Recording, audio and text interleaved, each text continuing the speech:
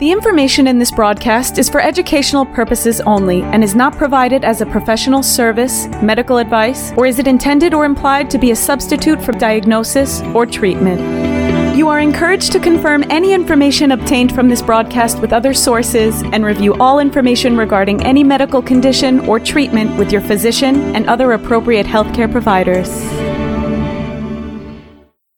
Hi, I'm Pete Levine. Welcome to Noggins and Neurons, Stroke and TBI Recovery Simplified. I'm a clinical instructor and clinical researcher. I've co-authored dozens of scientific journal articles about brain injury recovery, and I'm also the author of the book Stronger After Stroke. I'm Deborah Battistella, occupational therapist, creator of the OT's Guide to Mirror Therapy, and an OT educator. I have a lot of experience working with survivors. Most of my clinical practice has been in a certified stroke center. Pete and I are especially interested in talking about what rehab, neuroscience, and clinical research all have to say about the brain and recovery. But don't worry, our job is to make this stuff simple. We're here to make it so that everyone, clinicians, clinical students, caregivers, and most importantly, the survivor, understands what it takes to leverage their great neuroplastic brain for recovery.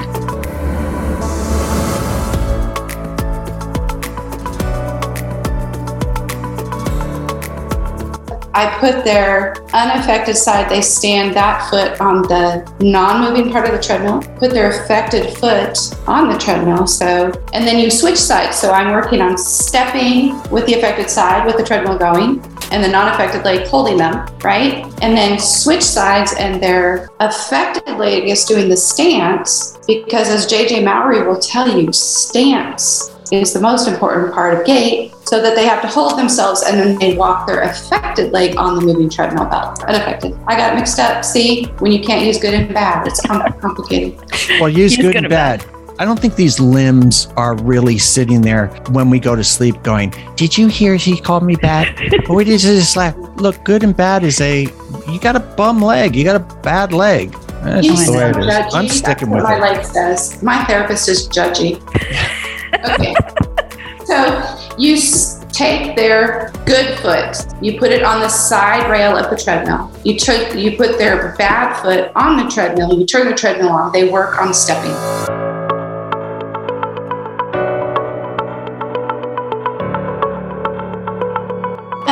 Jennica, you're always very good about addressing depression with patients too. Oh, yeah. That has some part. I usually confront that pretty quickly.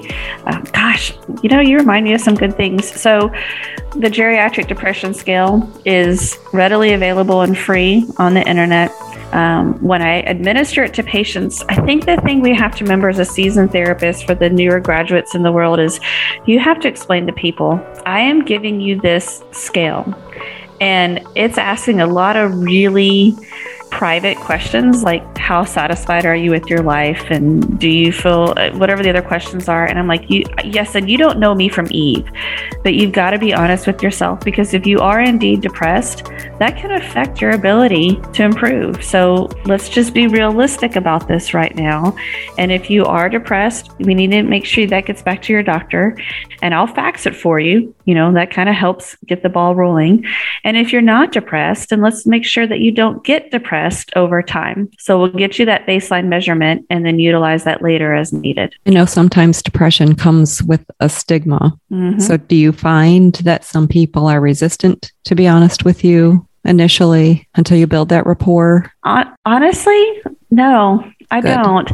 I don't, because I believe that I deliver it in such a way that it's like, I'm here because something's not okay with you. And if you come in confrontational about it, like you're depressed and I'm giving you this test, you're going to get nowhere. But if you come in and you say, I see some signs and symptoms and I'm worried about you, and if we don't address this, it could inhibit your recovery. So do your best to be honest with me, or if you want me to leave the room and you fill it out and I'll look at it later, you got to meet anybody right where they are. You're going to get nowhere. Yeah. I remember I did a small stint in home care, and I was talking to the nurses about the depression in the older adult population and going underdiagnosed. And even the nurses were not aware of that. And so I'm glad that you brought that up. It is sad, but and it's important, and it's not, it's just better for the person if it's addressed, because then they can often move through it. Yes. Yeah. And sometimes it just takes the doctor asking, do you think you need medication? And maybe they do, and maybe they don't. Or it's always about that awareness. So, yeah. You know what's good for depression? Exercise. No way. It's true. It's not. You don't know. Yeah, unless it's like really bad depression. Mild to moderate depression is treated better with exercise than Prozac. And we have, and Suzanne uses this pretty much with everybody that comes in. What is it a return to walking program? Beginner walking program.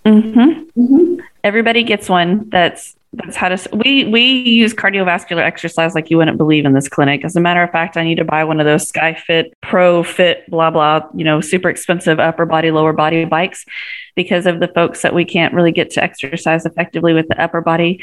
But yeah, we walk outside. Where do you take them? We have a treadmill, we have a bicycle. Oh, and for anybody wanting to start their own little clinic, the first bicycle I got was off Facebook for $30. So, but yes, we have everybody return to exercise right away as much as they can. So is that a program that you developed, Suzanne? No, Jennica handed it to me one day. I said, I need this person to start walking. Was I in the clinic a week or something?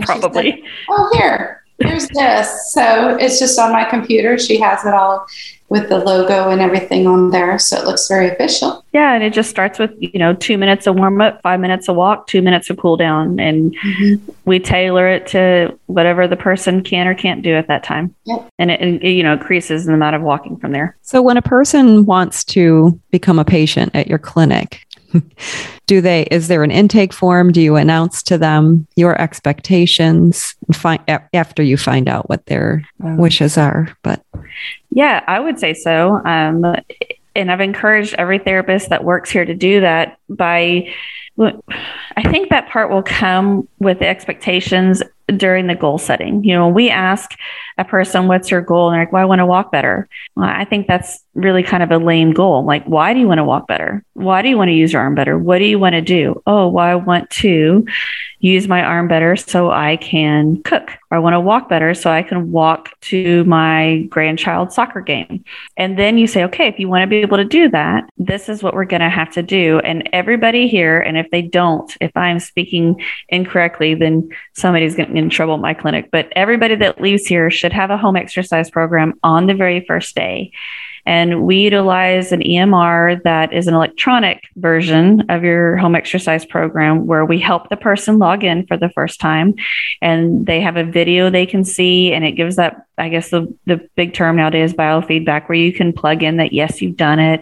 They can text us with any questions. So that part's fabulous. But if they don't leave here on day one without exercises, something to empower them when they get home that day, then we haven't done our job. Does that help? My face is all red. I'm still embarrassed. Why? I don't know. Oh, I think this is great. I mean, it sounds like a very comprehensive clinic. It really is. And again, I think that I attracted a lot of really smart people here because of the flexibility. And the clients don't mind, because it's a smaller town. So we have more and more physicians moving into town that are only here on certain days of the week. So I think that the folks that come here have come to expect that, Suzanne's only here on these certain days of the week. And the therapists are so attentive to the clients, they're willing to wait for their therapist. So we try not to juggle them around too much. It happens. Nobody's perfect. We have started utilizing some assistants, and that's been awesome. And some of the clients are okay with it. Some of them aren't. It happens. You can't make everybody happy, but we do try. And our outcomes are good. And I think our outcomes are good because we do establish very solid relationships with those that we're helping. They all know about our kids.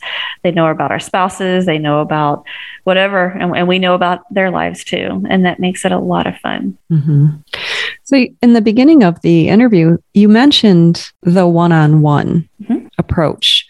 So what do you think it is about that leads to a better outcome? Well, I have my opinions, but I want Suzanne to talk again. From a therapist perspective, my dream is to only work with one patient at a time. The idea of working in a clinic where I am seeing 4 patients, I see them for 15 minutes, I pass them to an assistant or a tech or whatever, that gives me hives just to think about that. So I think from a therapist perspective, it gives you that hour to focus on that patient. Sometimes patients come in and, in the shower that morning, I thought, oh my gosh, I know what I'm going to do with that patient today. I have such a good idea.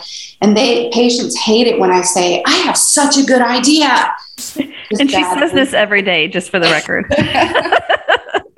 So for us, it's that ability to focus and give that patient that attention. For the patients, there's no out, man. You're here with me for an hour. And you know what? I'm tired too. It's 4:00, but we're going to get through these things because I thought of them this morning in the shower. So let's go.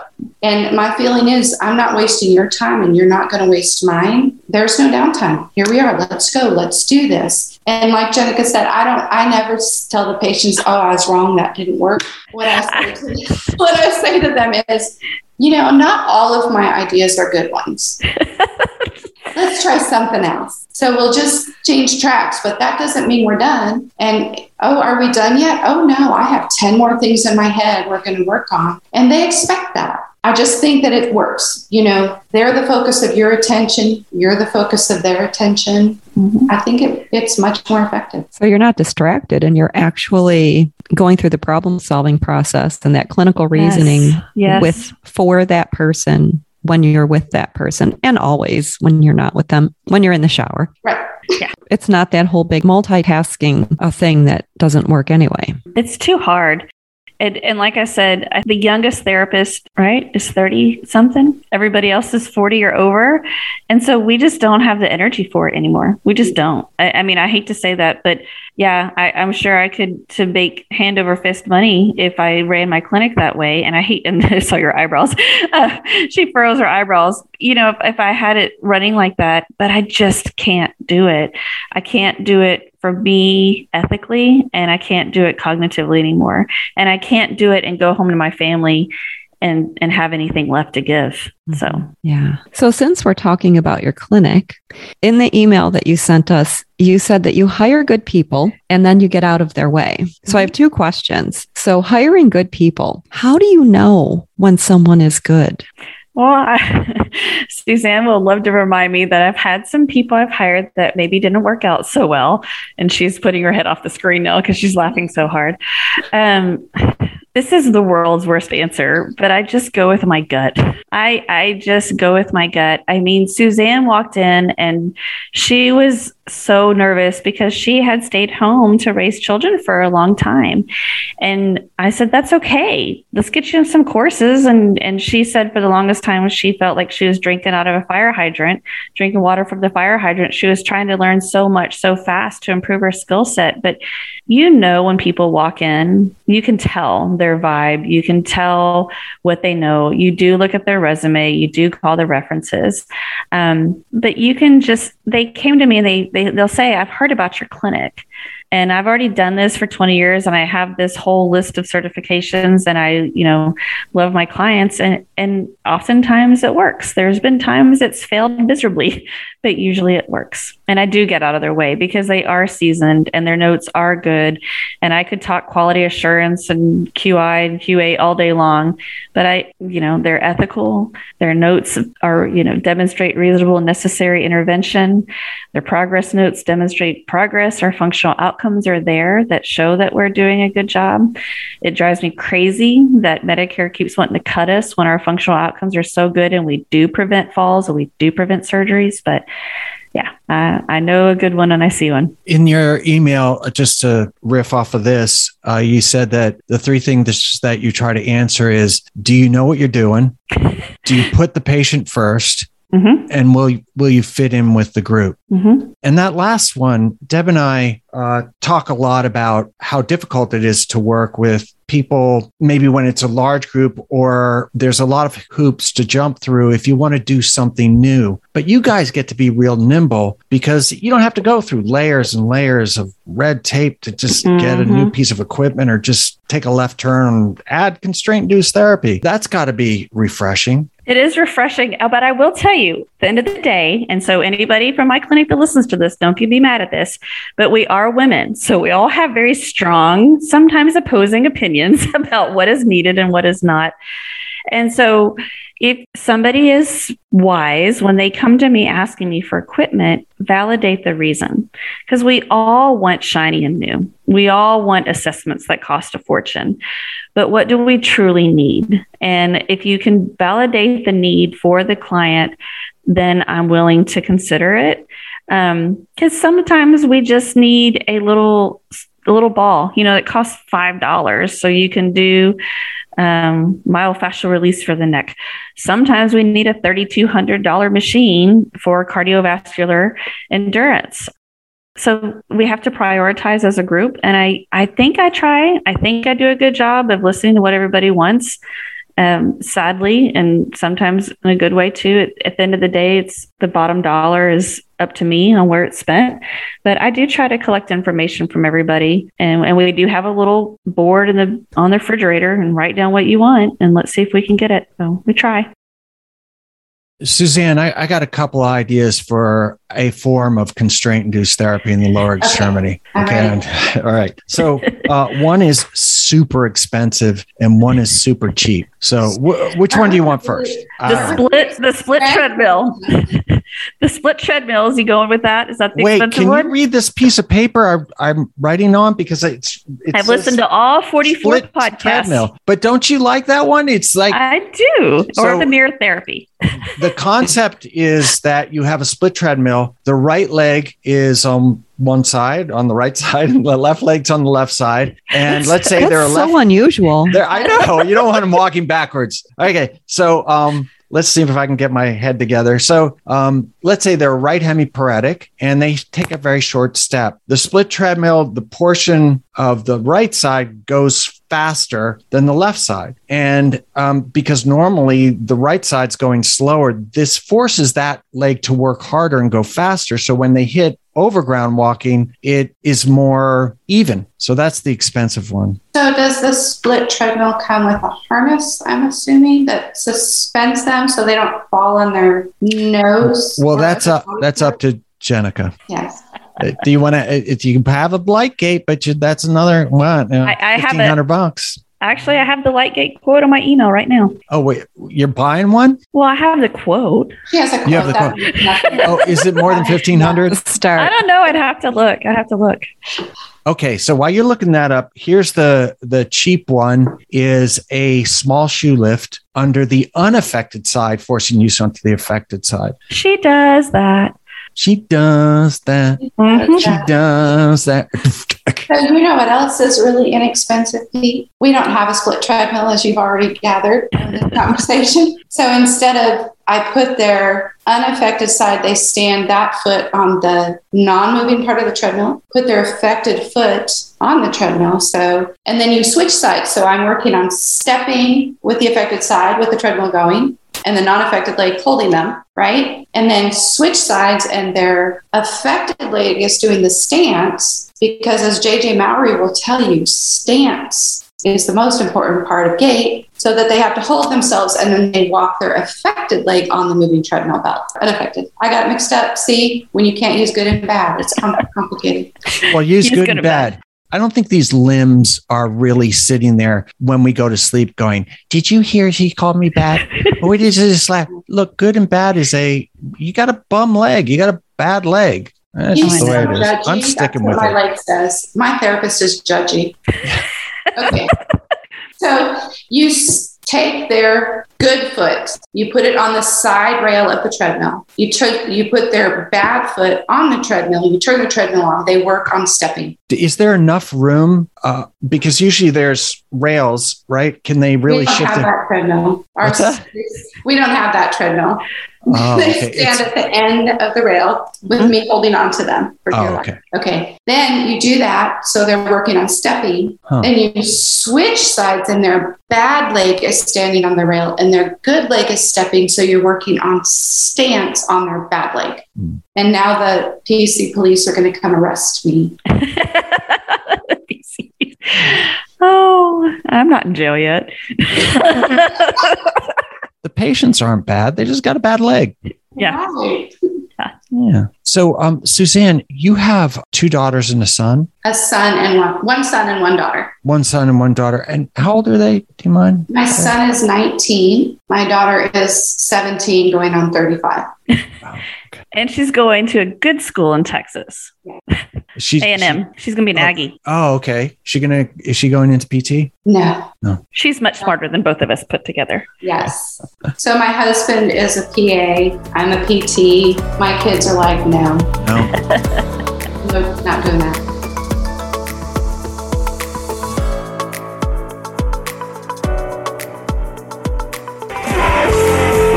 Hey, everybody. I wanted to talk to you about something that's really important. Recovery from brain injury. Since 2016, I've been doing consultations with stroke survivors and survivors of other forms of acquired brain injury.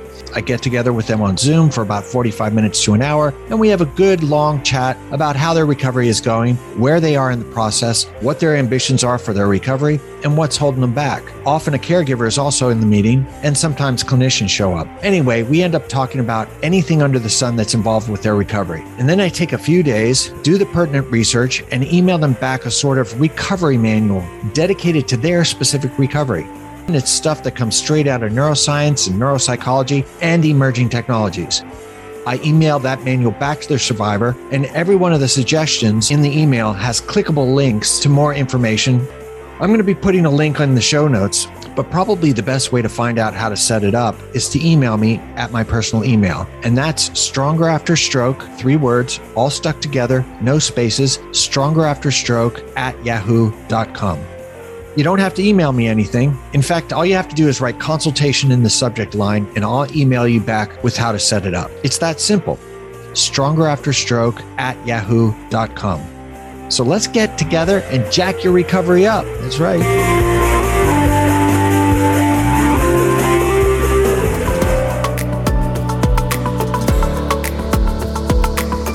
Jennica, you have 2 daughters and a son? Yes, I do. Yeah. And I know football is real big in Texas. I also know playing football was probably the worst thing I ever did. Is he playing football? He's a band nerd. No, okay. no.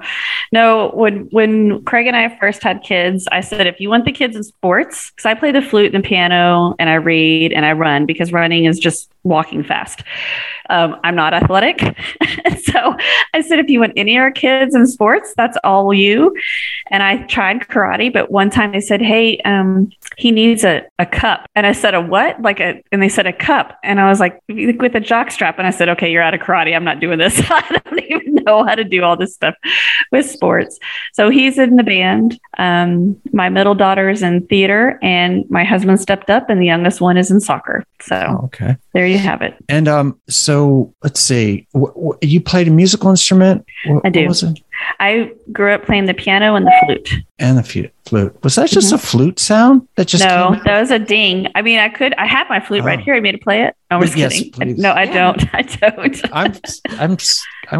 Please do. Oh, I had the best time playing a musical instrument. I played from probably age 9, I think, when I started. My mom played as well, and all the way through college, Texas Tech Going Band from Raiderland. So we had a terrific time. It was lots of good memories. I bet when you interview clients or patients, you always dig down into, do you play a musical instrument? Have you ever played a sport? I do. A lot, actually. It helps people understand what I'm trying to get at when it comes to that motor practice. So do you have them bring in their instrument if they're able to? I know I have. I don't remember who. Oh, guitar players. We have Parkinson's patients with guitars, and a guy that had a wrist or hand injury, so he brought in his guitar, and so we have a good time with that. I have all kinds of silly things. I know y'all had Mary Warren on here because I got Pete hooked up with her, and that was so much fun. And so with the vision, one thing, so we have a lot of hunting in Texas, right? We like our guns, we like to hunt. And so I have some folks that have had a vision issue, and it's been a long time, but Suzanne might remember. I will print off pictures of deer, turkeys, and put them all along the clinic walls and give our clients a Nerf gun because you can't shoot real guns inside. And they have to find them all and shoot them. So that's really a ton of fun as well. But yeah, we have guns and guitars. Guns and Guitars, the new rock band from Austin, Texas. But not Austin. We don't like Austin. Yeah, but that's the music town. That's true. When we want to go shooting, we go to Bernie. That's probably true too. I have a question, but I have to look at the email again. It has something to do with being efficient. Oh, yeah. You have. So I think is it Suzanne has those eyes that help you become more efficient. So I wonder if you guys could talk about that a little bit in your clinic or your business or wherever this all let me do shows up. the administrative side, and I'll let Suzanne do the clinic flow side.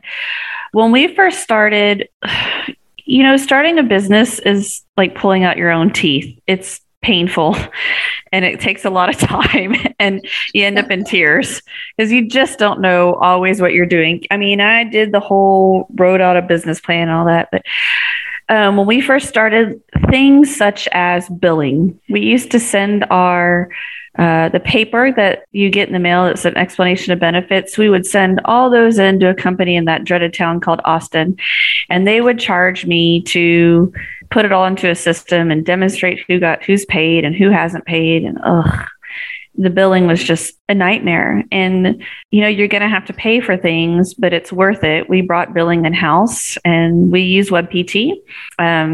Their bill is attached to that now. They purchased that company. And so we brought that in-house, and I got Shauna, our office manager, who's God's gift to Trio, trained on how to utilize that. And so that made us more efficient. We didn't have to fax stuff in and wait for an answer and pay bills to them back and forth every day. When we were able to utilize something as simple as a dry erase marker and laminate our intake sheet so we could scan paperwork in, that made things faster instead of using paper files for clients when we first started. Now we have electronic intake paperwork. So little things like that we've just added on incrementally over time have made us more efficient. We can catch mistakes faster that way too. And then so I'll let Suzanne talk about the clinic flow. Ideas you've come up with, like, what about, let's make sure we have more than enough laundry, more than enough towel. I mean, just the nuts and bolts of it, I think, are we're all therapists, but I think I probably am the most type A mom therapist here, likely. I don't want to have to go searching for stuff. In addition, put your toys away when you're done with them. It's a small space when you get enough patients in here, and I'm not very graceful. So if you leave it in the middle of the floor, then I might be your patient next. So I give lots of the mom look. You guys know what that is, right? Oh, yeah. About things.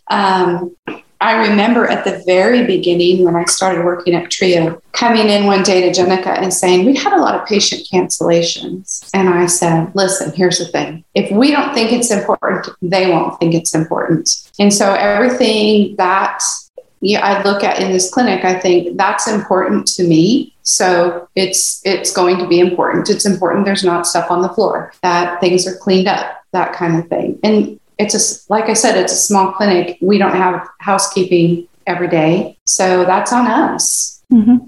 And she just comes up with little ideas like, let's just put a calendar up that says whose day is trash day. And just for the record, the cancellations we got fixed using a text messaging system. So now people that are older don't forget. Right.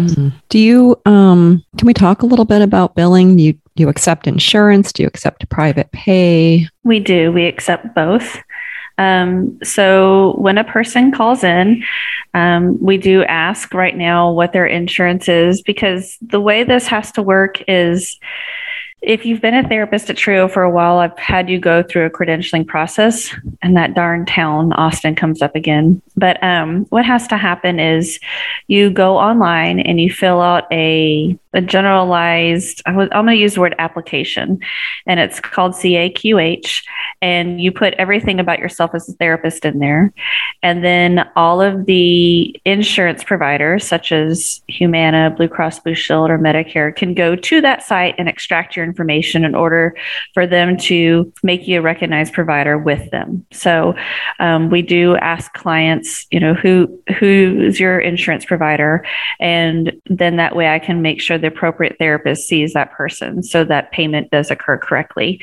But we accept pretty much all insurances. We do have some difficulty with Medicaid, because Medicaid is an unusual beast. It's Medicaid, and then it's Medicaid Superior, and there's all these other plans. And so honestly, sometimes when things get that confusing, it's best just to leave well enough alone and not take it.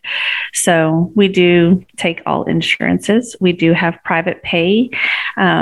I've listened to this podcast, and I think I've had somebody talk about private pay. Maybe I'm wrong. Did you? Okay, I thought so. Mm-hmm. It's a little nerve-wracking to me to go full private pay. I'd like to do it, but in my own mind, I still think $20 is a lot of money. And so if you're spending $100, let's say, for a private treatment session 2 times a week over a month, that's a lot of money. And I'm not trying to undervalue my service. If you have insurance, I'd rather go ahead and take that, because I know you're also paying for that. So I don't know. Maybe my rational thinking is not correct, but. Well, I don't know if there's an incorrect or a correct. I think it's just, how you think about it and what you think is ethical and fair. Yeah.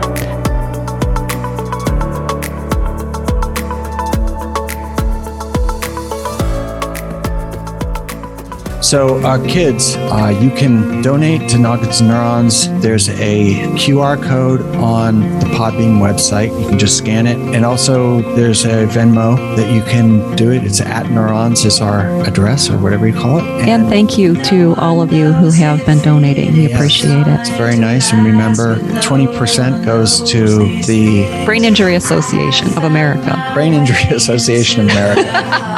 20% of it goes to that if you donate a little bit, and it doesn't have to be a lot, it can be a little bit. In some ways, it's like just showing a little bit of appreciation if you're getting something out of it. Yeah. And don't forget to join the Facebook group. That'll be helpful too. Mm-hmm. And good. Yeah, it's good stuff.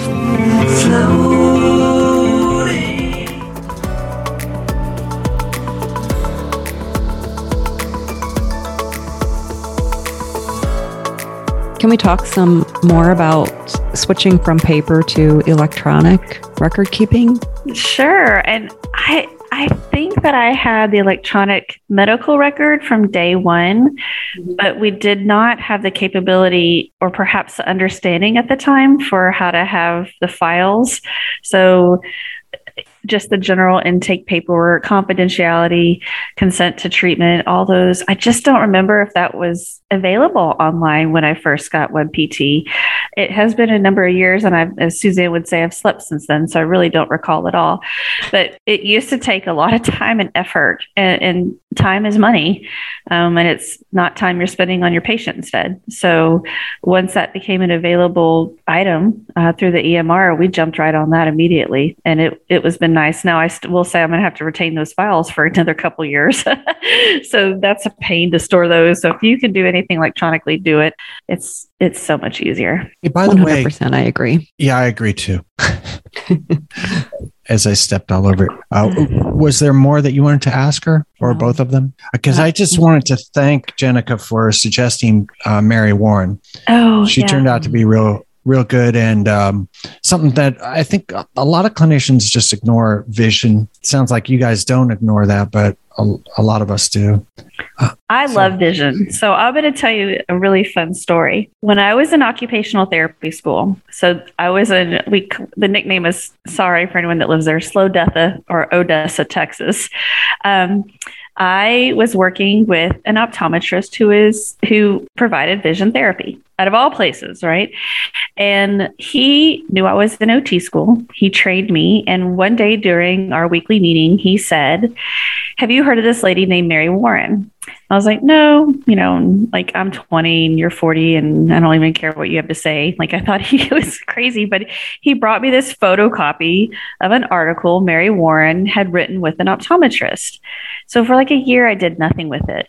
And finally, I realized how fun I thought vision was and vision therapy. So I went back and I read this article and I thought, oh, this is so neat. Like there's an OT now. I'm going to be an OT and she does vision. And I would like to one day open a clinic and have vision therapy, which we can't legally do. We have to work under an optometrist, but I would love to do that.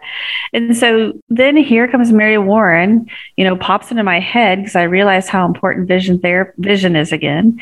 And I go to see her in Kalamazoo, Michigan. And I tell her that like she's my hero and I can't wait to hear her talk. And y'all know that she is so dry and she made me laugh. She kind of looked at me like, "You're a seasoned therapist. What are you doing here?" But I loved it. She was a lecturer. She was dry, but she was funny and she was smart. And so here we are 20 years later that I've gotten to see her because it all started back in college. So I just love how that story kind of came full circle. And I got to hear her a second time because of you guys. So thanks for that gift too. That was fun. Okay. So it's okay to listen to 40-year-old men. That's the lesson there, I think. Mm-hmm. But you're not 40, right? Who's 40, Pete? I'm 60. Like, oh, okay. I don't think you can even hear me. Oh, I think he's talking about Mary the optometrist. Warren. Oh, the optometrist. Yeah, that guy. We won't go the same path. We're like, you're not 40, Pete. Hello. No, what are you talking about? But now, what you're talking about. It's a Pete. OTs are all brain damaged. I promise. That might be true. That could be true.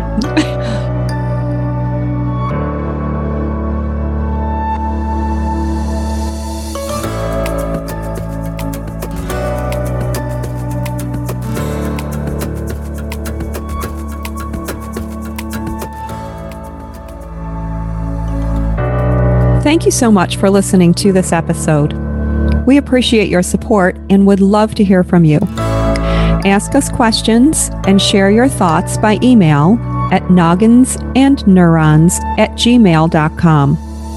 That's noggins, the word and spelled out, neurons@gmail.com. If you like what you heard, please share this podcast with others you think will benefit. Also, be sure to subscribe and leave us a review. We'll catch you next time on Noggins and Neurons, Stroke and TBI Recovery Simplified.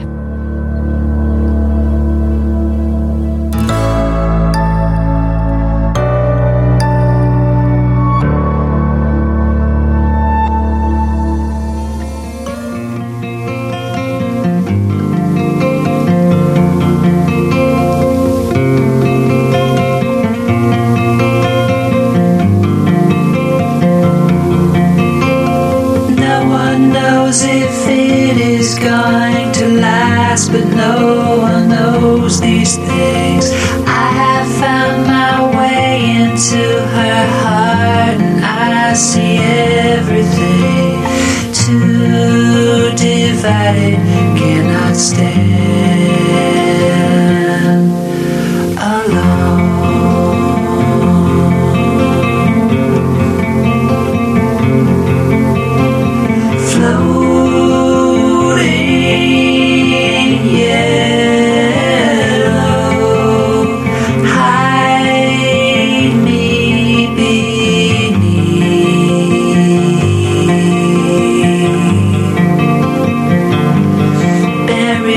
For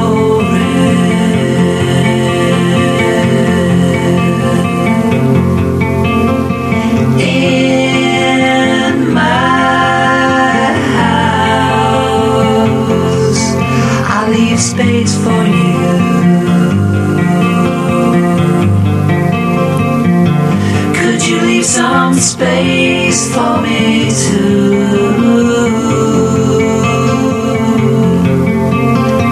Two divided cannot stand alone.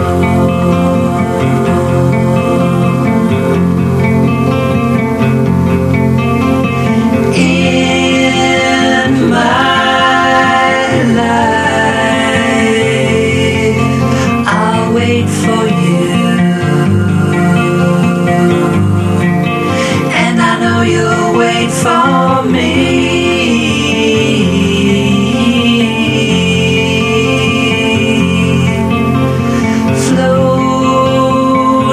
Floating yellow, hide me beneath.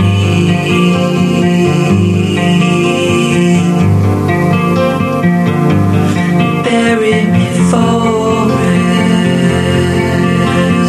two divided cannot stand alone. Two divided cannot stand alone.